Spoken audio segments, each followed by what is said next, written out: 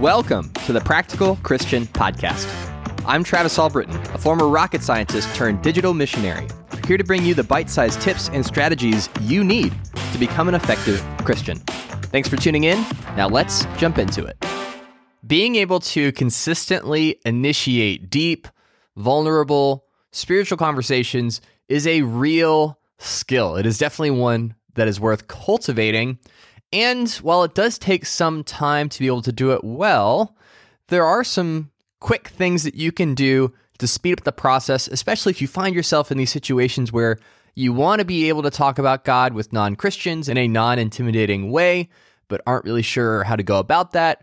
Or you want to talk with brothers and sisters, people in your ministry, people in your small group, about what's really going on in their lives, but can't really seem to break through kind of the surface level conversations. Or you just want to be able to have salty, meaty, meaningful conversations that really draw you closer to God, help you learn more about God, and draw wisdom out from others. All of those are great reasons to want to dive into deep spiritual conversations, and learning how to initiate those things is a really key skill. In Proverbs chapter 20, verse 5, says, "The purposes of a person's heart are deep waters, but one who has insight draws them out." And so this is what we want to be. We want to be people of insight who can draw out the inner thinkings and dwellings of someone's heart and really connect with one another on a deep level. Now, when you're thinking about initiating a spiritual conversation, the goal is always the same. It's how do we strip away the mask that we bring into all of our interactions with people and really get to the heart of what someone is really thinking and feeling. That is always the goal whenever I jump into a spiritual conversation, whenever I'm trying to initiate something like this. And so that doesn't change whether it's a non-Christian or a Christian. Now, the subject matter, the thing we talk about might be different, but the thing that I always come back to is, am I connecting with this person on a deeper level?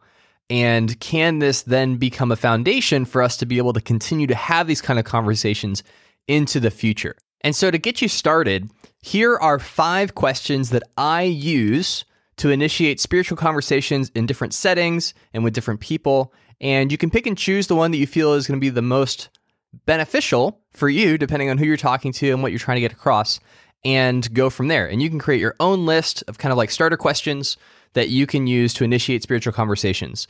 The first one I like to use with Christians, and it is simply, how has your relationship with God been going lately? And the reason that I like this question is that it's open-ended enough that you can basically ask it to anyone who goes to church, anyone who has a spiritual bone in their body, and they understand what you're asking them. You're not asking them, for a surface level answer. You really want to know, hey, how has it been going? Like, how has your walk with God been going?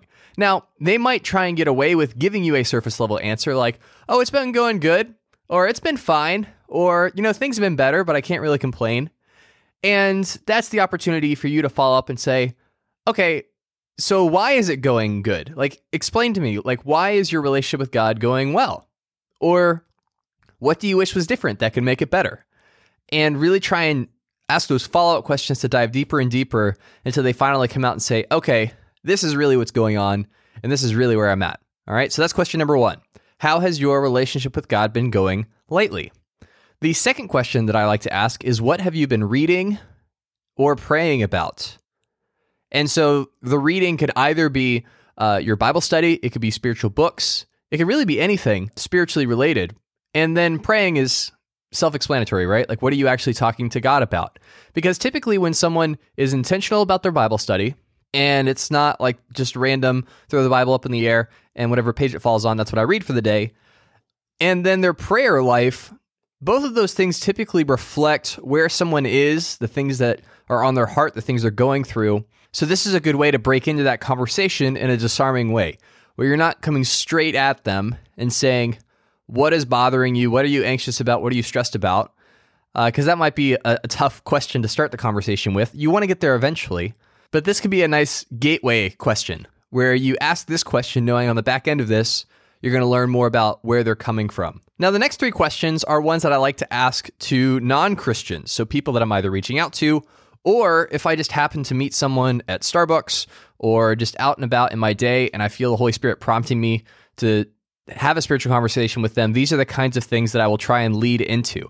Now, sometimes I will use different tacks to get to these starting places, but once you know, okay, these are the questions I eventually want to lead into, you'll be able to guide the conversation in that direction.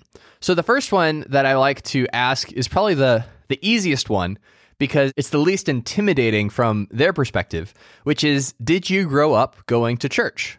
So this is something that I'll ask when I'm getting to know somebody, especially if, my church or my spiritual walk comes up. I will then ask them, did you grow up going to church?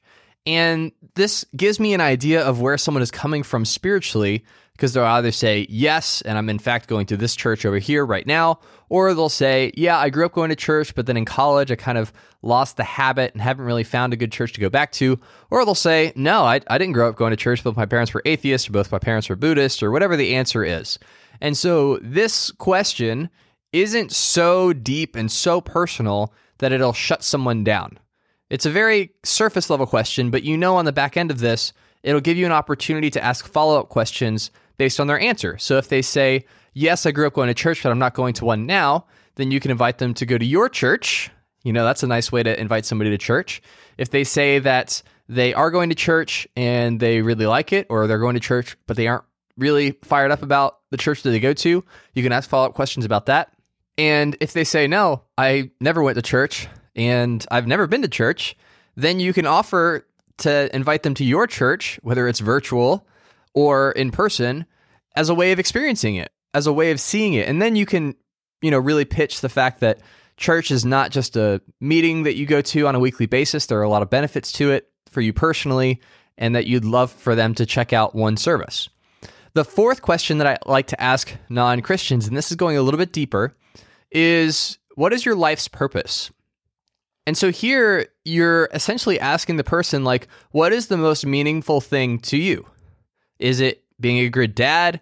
Is it, accelerating your career? Is it getting into a certain financial spot? What is the thing that is really driving your life forward?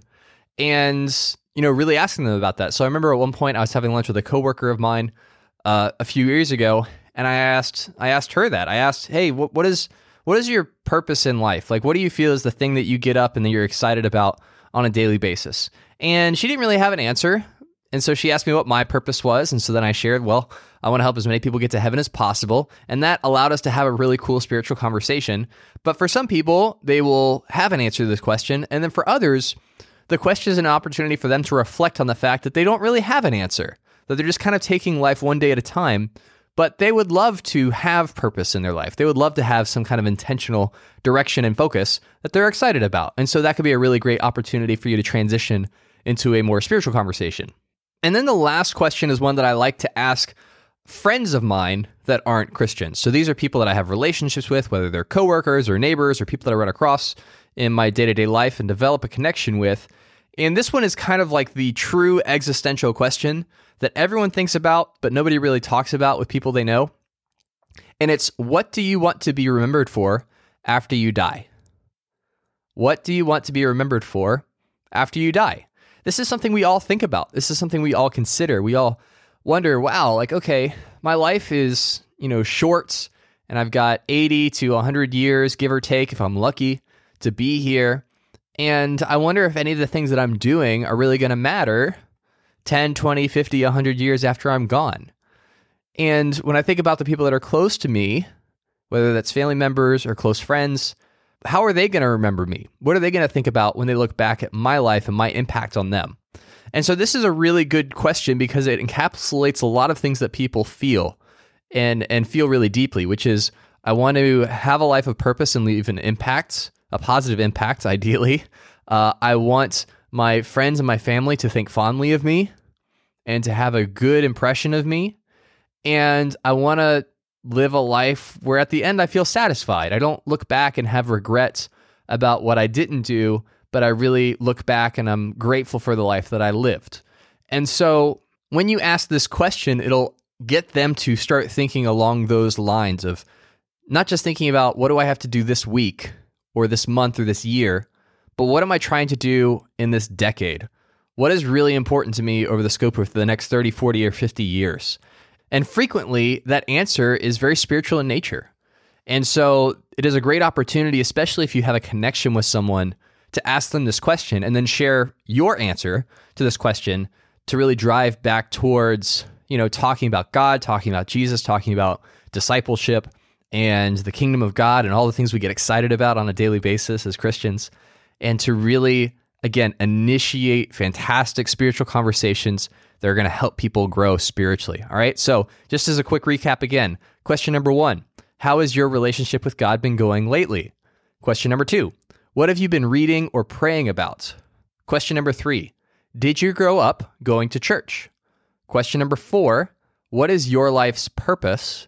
And then question number 5, what do you want to be remembered for after you die? So start with those 5 questions. When you're initiating spiritual conversations, create your own questions that you can use to initiate spiritual conversations, and you can be a person of insight who draws out the purposes of a person's heart, even though they are deep waters indeed. That's it for today. Don't forget to take advantage of this week's free resource by clicking the link in the show notes, and be sure to share this episode with your ministry leader, a person in your small group, or just a friend from church. Thanks for listening to today's episode, and I'll talk to you soon.